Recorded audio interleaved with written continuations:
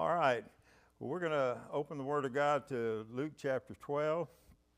And I was going to read 21 verses, but I don't know if I have time enough. Let's see.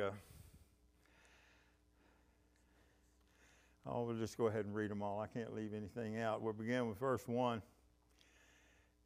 In the meantime, when there were gathered together an innumerable multitude of people, insomuch that they trode one upon the other. We don't have that problem tonight, do we?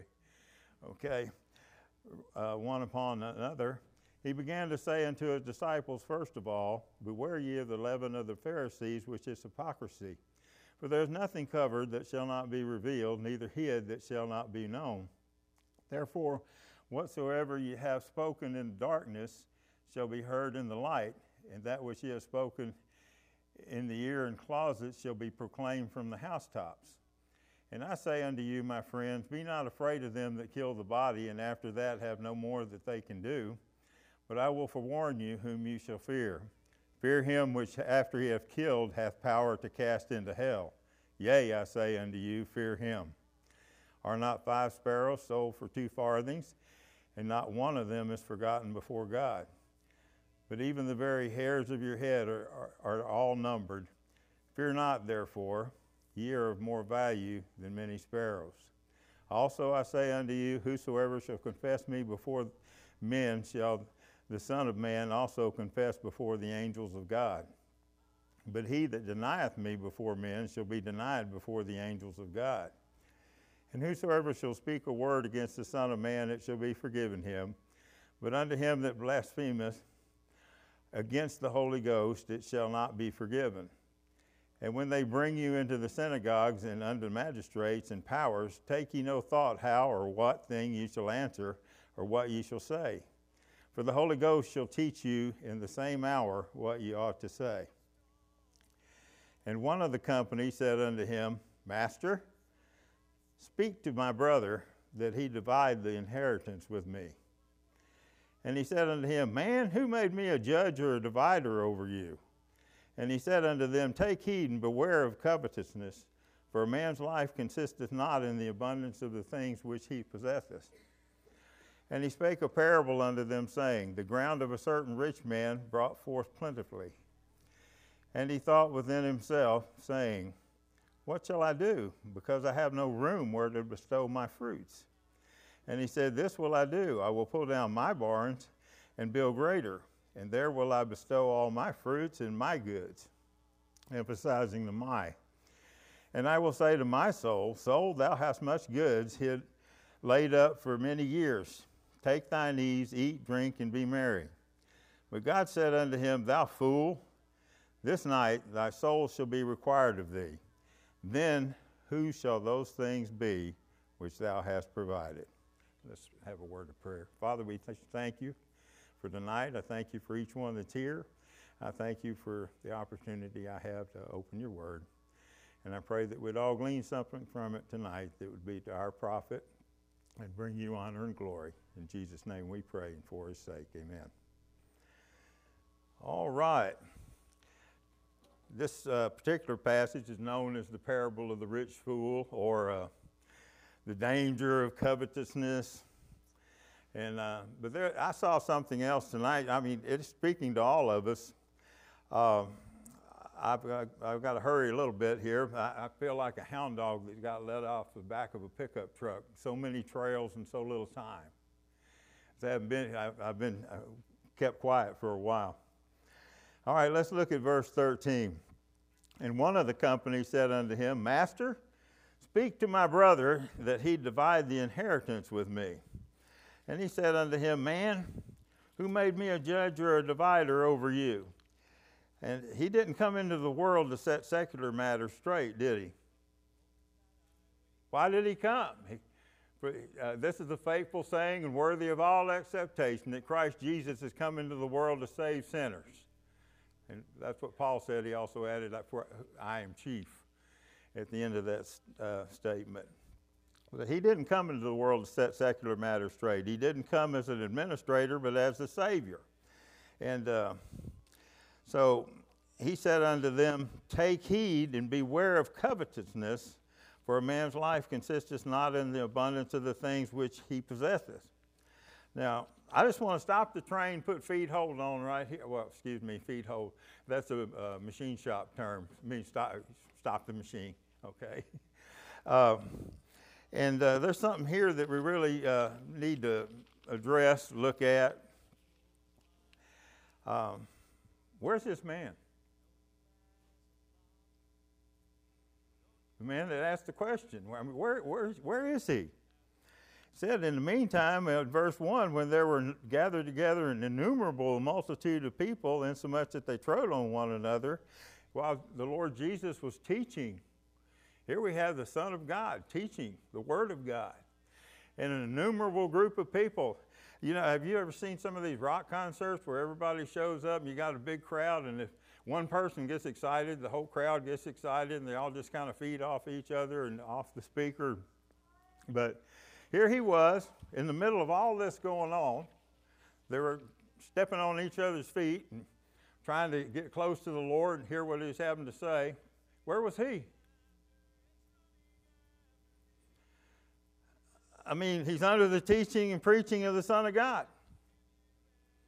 John 7:46 says, never man spake like this man. Never. And think of the Sermon on the Mount. He preached for 3 chapters of the Bible. By the way, he didn't alliterate any of his points. But 3 chapters of the Bible, Matthew 5 through 7. But where was this man? Where was he? My inheritance. That's all he had on his mind. My inheritance. I mean, I don't care who the preacher is. I mean, I'm just saying he was listening to the Son of God, to God himself deliver the Word of God. In the beginning was the Word, and the Word was with God, and the Word was God. The same was in the beginning with God. All things were made by him, and without him was not anything made that was made. And the Word of God also says that the Word became flesh and dwelt among us. So here was the Word of God, right there. He didn't appreciate it, did he? See, I don't really care who the preacher is, though. I've listened to a lot of different preachers in my time. I'm getting old. Sandra, could I have that water? I've listened to a lot of different styles of preaching. I don't know what your favorite kind is. A lot of folks, I'm sorry, but my mouth's getting a little bit dry.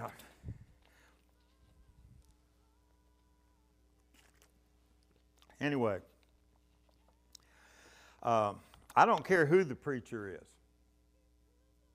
What I care about is what's preached. If he's preaching from the Word of God, whether he's reading from his notes or that he took the time to prepare, by the way,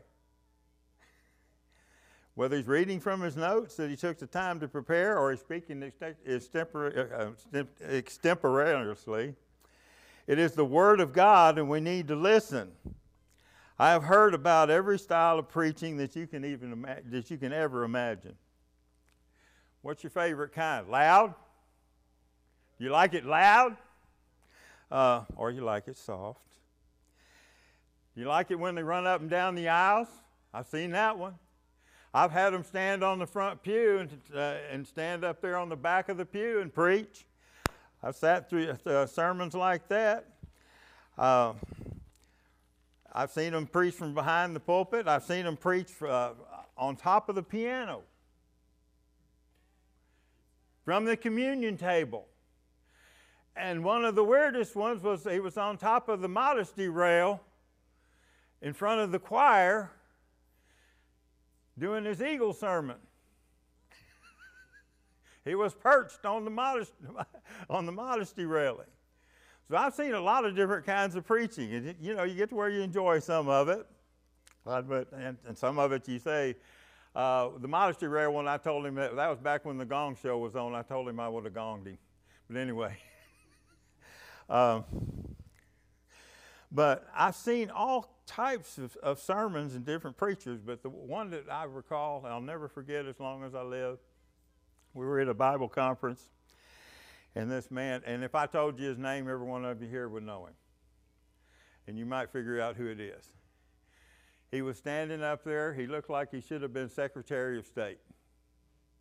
So dignified looking. He was the most immaculately dressed, manicured, combs, hair, everything was perfect. He looked like he should have been Secretary of State. And he got up there and started preaching. Well, next thing I knew, he reached into his coat pocket, pulled this out. And every time he made a point, every time he made one of his big points. And that went on for a while, and we were laughing and enjoying it, and everybody was watching him. Nobody took their eyes off the preacher. And he just kept at it. And then it went further. I'm not doing it. He was preaching. He started putting the handkerchief in his mouth. And that got some eyes open.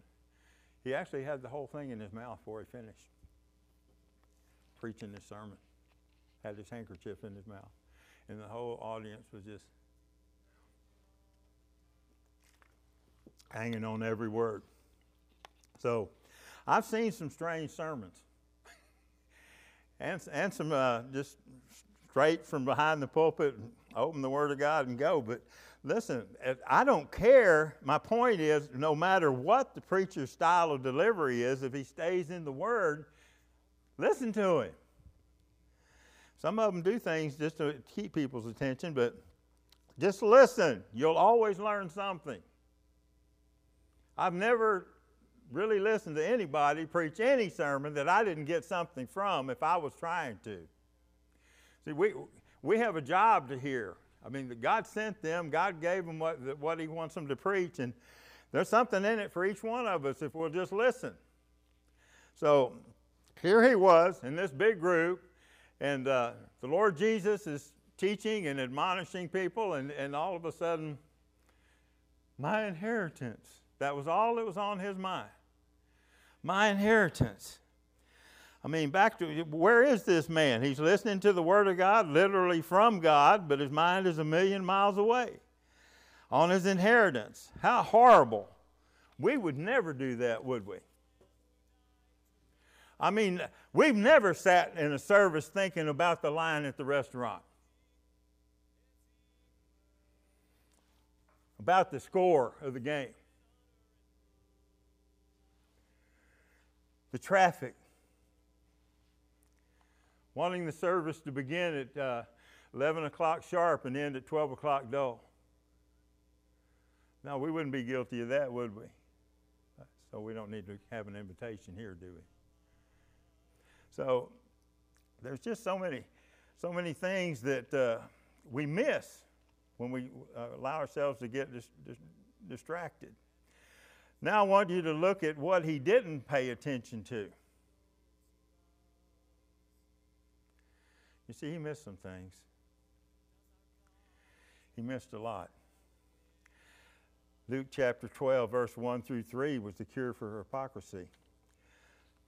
I'm going to give you the short version. Luke 12, 4 and 5, power of godly fear. 12, 6 and 7, God's providential care. 12, 8 and 9, importance of confessing Christ. Let the redeemed of the Lord say so, whom he hath redeemed from the hand of the enemy. 12, 10, blasphemy against the Holy Ghost. 12, 11 through 12, the teaching ministry of the Holy Spirit. I mean, he just went past all of that while he's thinking about my inheritance.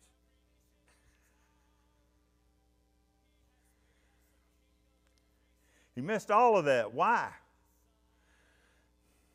The Lord knew his problem. Was the problem his inheritance?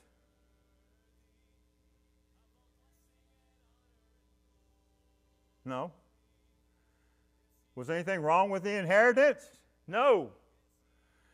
A lot of people get inheritances, don't they? There's nothing wrong with it. It was his attitude towards it. The Lord Jesus knew right where to go. He said, the Lord went right to the heart of the problem. Verse 15, and he said unto them, take heed and beware of covetousness, for a man's life consisteth not in the abundance of the things which he possesseth. I mean, if the inheritance was evil, then money's evil, isn't it? Is money evil? Not one bit. Look here. I've got a $100 bill here. Is it evil? Well, I can lay it right here, right next to me. It won't do anything to me. As I wave it around, I see I'm losing a lot of people's attention. It's on the $100 bill. No. Money's not evil. What does the Lord say? What does the Bible say about money? The love of money is the root of all evil. In Timothy, in 1 Timothy chapter 6, it says, in 1 Timothy chapter 6, it says that the love of money is the root of all evil, which while some coveted after, they have erred from the faith and pierced themselves through with many sorrows. But thou, O man of God, flee these things and follow after righteousness, godliness, faith, love, patience, meekness. Fight the good fight of faith. Lay hold on eternal life, whereunto thou art also called, and hast professed a good profession before many witnesses. And so he came back with the idea that take heed and beware of covetousness. Now, I've heard a lot of people say, oh, covetousness, that's not so bad. It's at the end of the list. It's the 10th in the 10 Commandments. That's not so bad, is it? So I had to stop and think about that. Not so bad.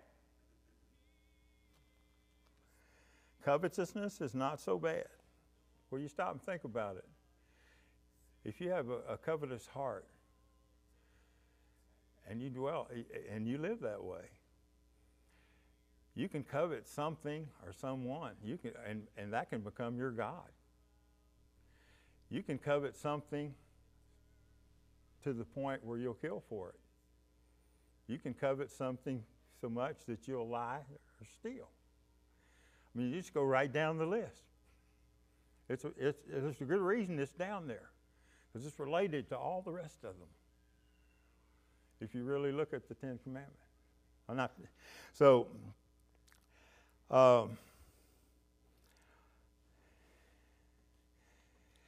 People say it's not so bad, but we can see that it is.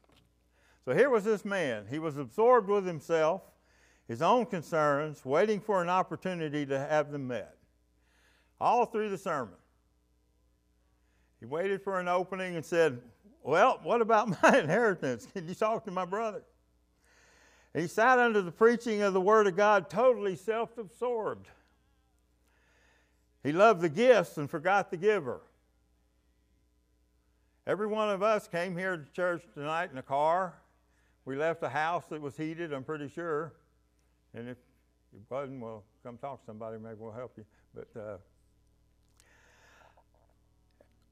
we all are really blessed of God. But he forgot the gifts, had no reference to God, no gratitude for God's blessing, no petition for God's guidance. It was all about my inheritance. But sometimes we can get the same way, can't we? God can bless us mightily, and we'll start enjoying the gifts too much. We'll start turning our backs on Him.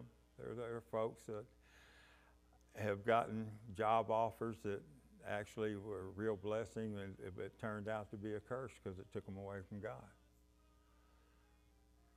So they took their eyes off the Lord. So we can have the same thing happen to us. We can get absorbed with the gifts, health, family, children, friends, success, material goods. And I get weary sometimes of all the appliances and things we have around the house, because I begin to wonder who's serving who. They all need maintenance. They all need, next thing you know, we're a slave to our appliances and our cars, everything else. We've gotten to the point where we're so busy taking care of everything, we have no time to spend with God and to get alone with God and get into your prayer closet for any length of time. He couldn't distinguish between the material and the spiritual. Verse 19, back in Luke, he says, in verse 19, he says,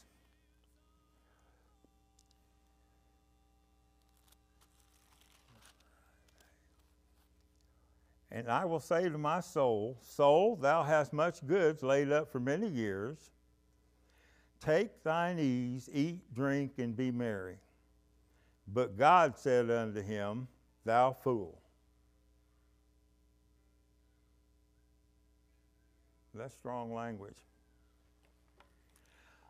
Thou fool.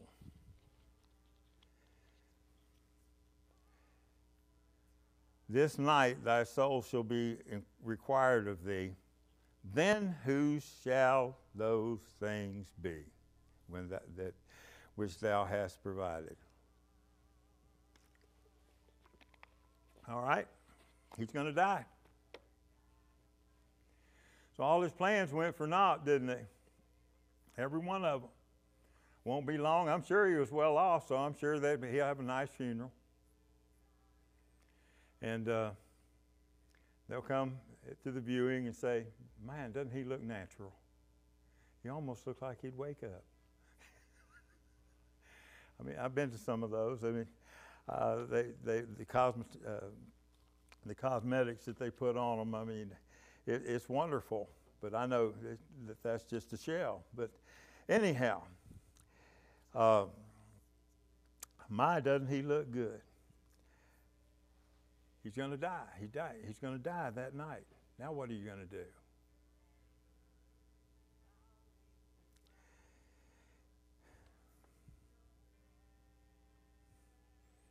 He couldn't distinguish between the material and the spiritual. He said, my soul rejoiced in his goods. He planned for this life, forgot the next, laid up for many years. And this night, the Lord said, thou fool, this night thy soul will be required of thee. Thinking of time, he forgot eternity. Forgot all about it. Forgot his own mortality. Heart attack, accident, illness. He forgot his neighbor, didn't he? He forgot his neighbor for sure. He said, my. Could have done so much good. He could have filled some other barns. Wouldn't even have to tear one down and build one.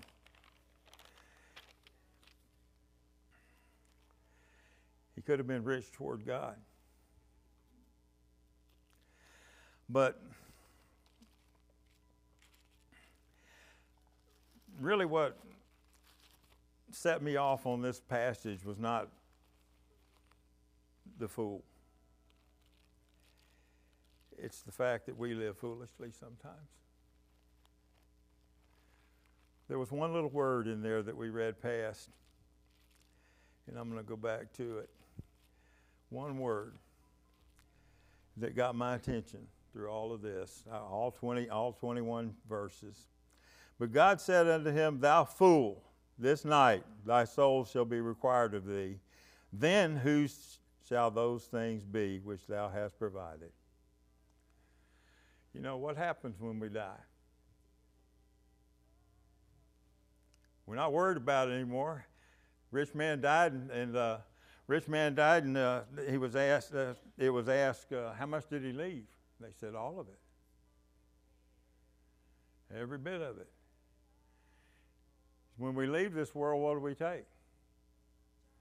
We take what we are and we leave all that we have.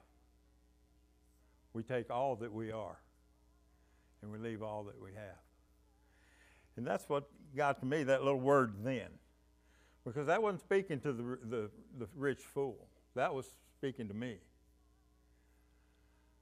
There's a then for each one of us. And most Christians do not really live like that. Glory to God, I'm saved. And glory to God, I'm saved. Don't get me wrong. But that's just the beginning. Then our lives are supposed to change. We act like we have it made. I'm glory to God, I'm bumping along till I go to glory.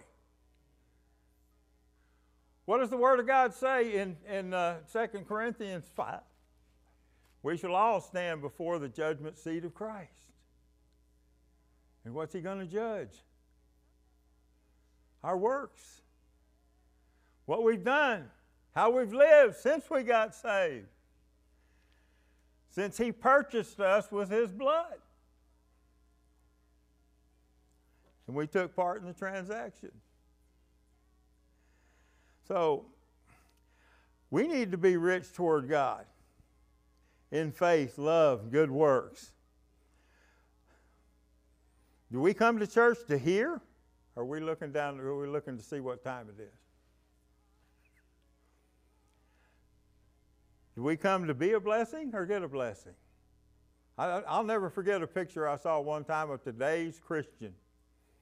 There was a guy sitting at a table. He had a knife in this hand and a fork in this hand and a big old empty plate in front of him and said, "Okay, Pastor, feed me." And that's the way a lot of pastors feel. That they're there to provide. You know, you can come to church to be a blessing. How many of your Bibles have, in the Psalms, have a psalm of degrees in them? You ever see those? You know what they are? Those are psalms they used to sing coming into the temple before they got inside. It'd be nice if some of us came to church with a song in our heart and attempting to be a blessing and to be a friend. This is a friendly church, really is. But that's what we're supposed to do. So, do we come to church to hear? Pastor loves nothing more than to look out there and see people looking at him. And believe me, I know I'm rusty right now, but I preached for a long time, and you can tell when you're losing them. You really can. They start fumbling here, fumbling there. You can tell when they start looking around. You tell, well, it's time to wrap it up. And then you say, I must hurry, and all of a sudden they all perk up. Little knowing that you're planning on going another 20 minutes. But anyway. So, do we come to church to hear? Do we live in the light of then? One day I'm going to stand before the Lord Jesus Christ. And He's going to judge my works. Praise God, He's not going to judge my sin because that's already been judged. It was judged on Calvary. The propitiation was made. The payment was made. So, but do we live in the light of then, verse 20? All of us need to do that. Because Hebrews 9:27 is still in the book. It says, what? And there's appointed unto men once to die, and after this, and we all immediately think of the great white throne judgment and all the sinners being judged and cast into the lake of fire. We're going to be judged before that at the judgment seat of Christ. That's going to come first. So, we need to live with the understanding that, what? No, you're not. You're not your own, but you're bought with a price. What was that price? The blood of Christ. So there's one more little verse I wanted to look at that points out someone that understood this. Over in Mark chapter 12, in verse 42, it says, and there came a certain poor, I'm going to back up one more, 41. And Jesus sat over against the treasury and beheld how the people cast money into the treasury. And many that were rich cast in much. And there came a certain poor widow, and she threw in 2 mites, which make a farthing. And he called unto him his disciples, and saith unto them, verily I say unto you, that this poor widow has cast more in than all they which have cast into the treasury. For they did cast in of their abundance, but she of her want did cast, and all that she had, even all her living. Now, there's something that's important there. I was in a Sunday school class. A friend of mine was teaching the class, and he went out and got some mites, little replica mites, and he gave each one of us one. And of course, smart Alex, some people, I won't name names, said, wasn't there supposed to be 2? Oh yeah, so, but anyway, that's very important. That's one of the most important points in that whole story. Why? Why is it so important that she had 2 mites? She had a choice. She had one. That's all she could throw in. But she could have went in there and said, okay, Lord, this one's yours and this one's mine. But she gave him all that she had. That's why it's important that she had 2 mites. It gave her a choice. And it showed the character of her heart. So, we're supposed to live with then in view. Whereas you know not what shall be on the morrow, for what is your life? It is even a vapor that appears for a little time, and vanisheth away. I mean, I'm talking about believers. We act like, it's done. That's for the lost people to worry about. No. I personally am afraid to stand before the Lord Jesus Christ. And I don't think there's a person in this room that won't be when the time comes. Every one of us will wish we'd done more. Every one of us will wish we'd given more. Every one of us will think of all the times we had some neat little excuse for not doing something at that particular time when the Holy Spirit was prompting us to. So we need to live in light of then. And I'm going to turn to 2 Corinthians 5, chapter 5, 2 Corinthians chapter 5 for just a minute here. All right. There's a few verses here, chapter 5, verses 8 through 10. We're confident, I say, Paul said, and willing rather to be absent from the body and be present with the Lord. Wherefore we labor that whether present or absent, we may be accepted of him. For we must all appear before the judgment seat of Christ, that everyone may receive the things done in his body according to that he hath done, whether it be good or bad. That next verse really scares me. Knowing, therefore, the terror of the Lord, we persuade men, but we are made manifest unto God, and trust also are made manifest in your consciences. But that in verse 9 it says, wherefore we labor that whether present or absent we may be accepted of him. Jesus loves you, this I know. And he loves me, this I know. For the Bible tells me so. So what's that verse saying? We labor that we may be accepted of him. You ever look at those little bitty words that are there, just like this then we're talking about? I mean, you can read right past them and not pay any attention, but then is there for all of us. We're all going to be taken out one day. Then is there. And here we said that wherefore we labor that whether present or absent we may be accepted of him.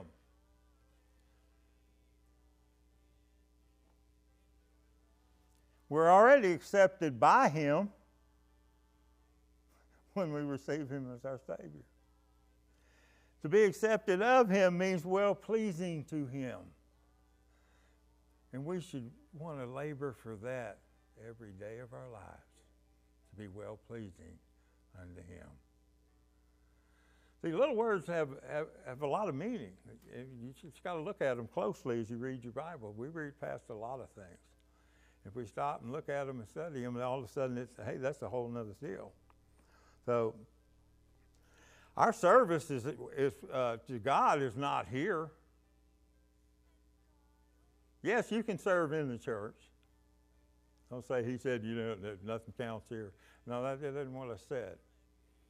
Our service isn't here, though. This is the place you come to get prepared to serve, out there.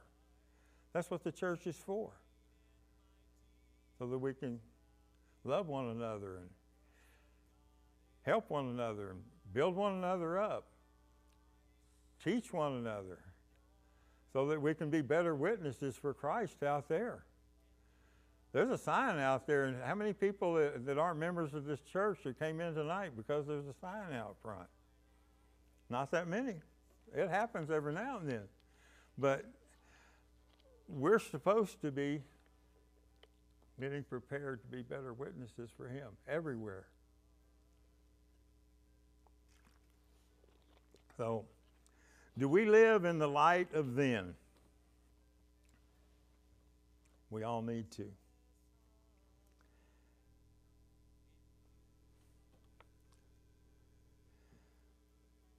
We need to be complete the transaction. We need to be partakers of the divine nature and righteousness and truth and faithfulness and goodness and kindness and mercy. So, the rich fool, that's exactly what he was, a fool. But we can live foolishly too. Because then's approaching. None of us know when then is. I might not, my then might be tonight. I might not make it home. I hope I do, because my wife's driving. I want her to make it. But we need to be cognizant of the fact that none of us know when we're going to leave this world and how much time we have to serve him. And we always try to put it off to another time, a later time, and we shouldn't do that. It's like that poor widow woman, she just came and threw in 2 mites. I mean, she could have said, well, next week maybe I can give more, or maybe I can't afford it this week. I'll give it next week. And I said, it's his. It's all his. Everything we have is his. We don't own anything. We're just stewards of it, including our life, if you're in Christ.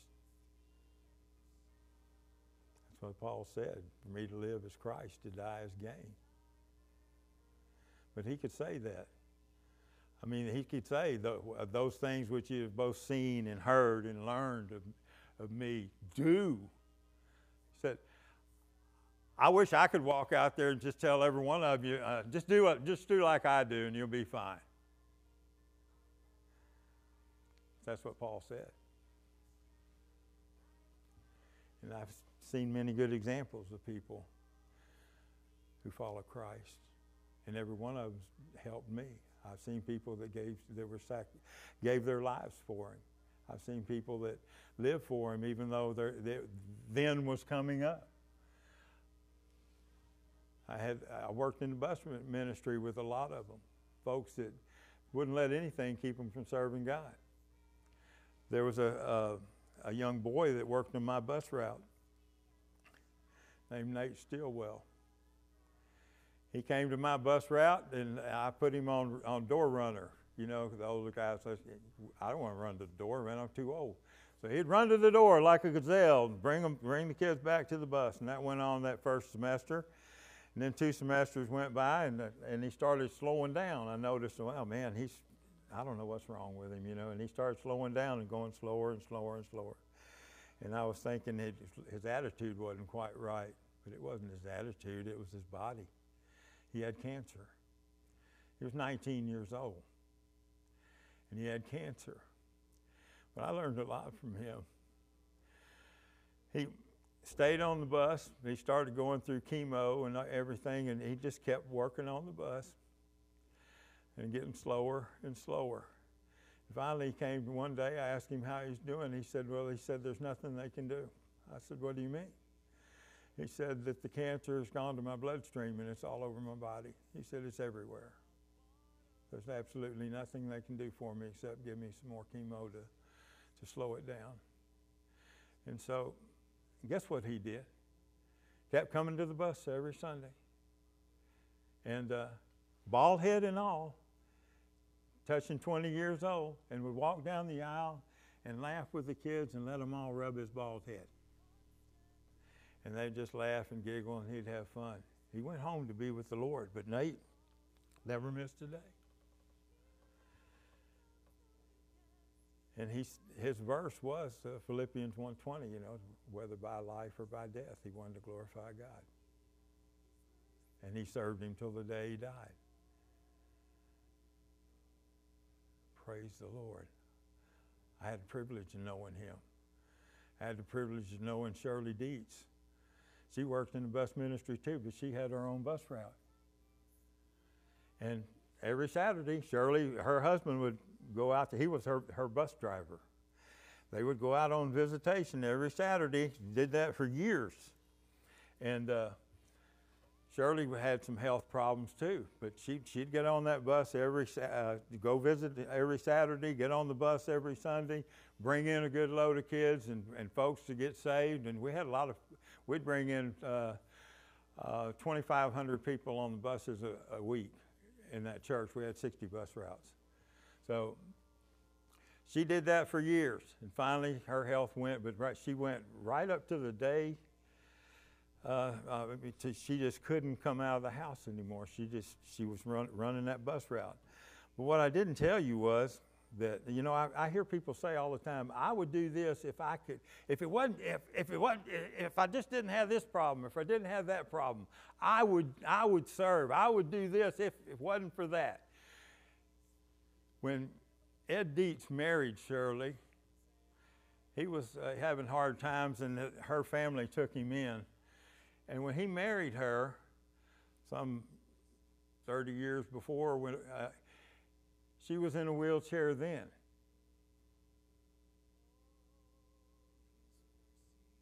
She worked that bus route every week from a wheelchair.